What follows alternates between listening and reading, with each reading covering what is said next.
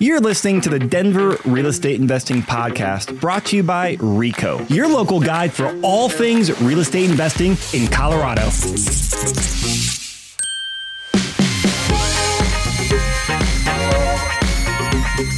Lon, times are turbulent and we are heading into recession in the near future. What are some important metrics investors should keep in mind with the current market, state of the market? I'm really glad you asked that. So an earlier podcast that we recorded talks about sort of the classical ways of measuring financial success. And I think those are the cornerstones through any phase of the economy. I want to talk about the debt cover ratio today. That tends to be overlooked and maybe not nearly as well known. And I think if there's any point during the economic cycle where investors should be thinking about this, this is probably about that time. So for those of you who don't know what the DCR, the debt cover ratio is, I'll walk you through that really quick. So if it's a rental property, you would take your gross rent minus your vacancy to get your collected rent. You'd subtract out all of your operating expenses, and that gets you to NOI, net operating income. So if things were just like the normal operations, with good reserves, if things for maintenance issues and capital expense and for property management, if things are running normally, here's my cash flow. Most of us don't pay cash, though. We get some debt.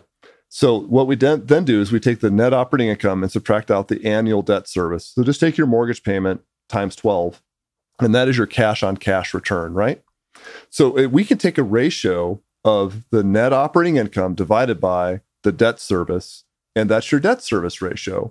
So if my property generates $12,000 a year of cash flow, and if my debt service is $10,000 a year, my DCR would be a 120. 1.2 or 120%.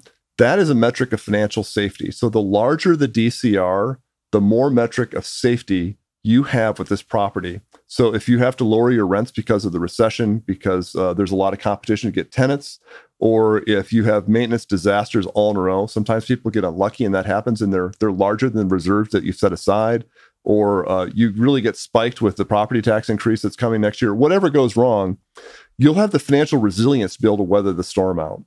So DCR is your measure of financial resilience. So what you're looking for is at least 120%. The higher the number, the larger the margin of safety that you've got. If you could be going into a recession at a 130, maybe a 135, I'd sleep just a little bit better at night. So if you're looking at an asset class like a house or a condo, no one's going to look at this for you. You'll be on your own. It'll be your responsibility to figure this out, which is why this video is getting recorded today. If you're buying a commercial property, banks are obsessed with debt cover. That's their usual number one metric. And honestly, it should be for you too. So Lon, as someone looks at this from they have some properties now and they're going to buy more properties in the future, do you recommend people look at their current portfolio and their debt coverage ratio, or is it only for new properties they're buying as we're heading into recession? Oh, so glad you asked that. It's really both. So what you're going to find for the typical investor, like if they bought a house or a condo, say 4 years ago, and they haven't refinanced, that house may be worth 60, 70% more than it is today, but their mortgage has stayed the same. And the mortgage rates 4 years ago were really attractive. So that debt service is very attractive. Meanwhile, what's happened to rents over the last 4 years? Well, they've gone up a huge amount. So you should find that the debt cover ratio will get a little bit better every year because your debt's fixed, but your rents get better and your cash flow should be getting better. But you should look at that. If you're thinking about doing a refinance, you may find, particularly with houses in Denver, that the house is worth so much money that you could refinance and take more cash out than maybe you should. If you maxed out your refinance, your debt service ratio might be too skinny.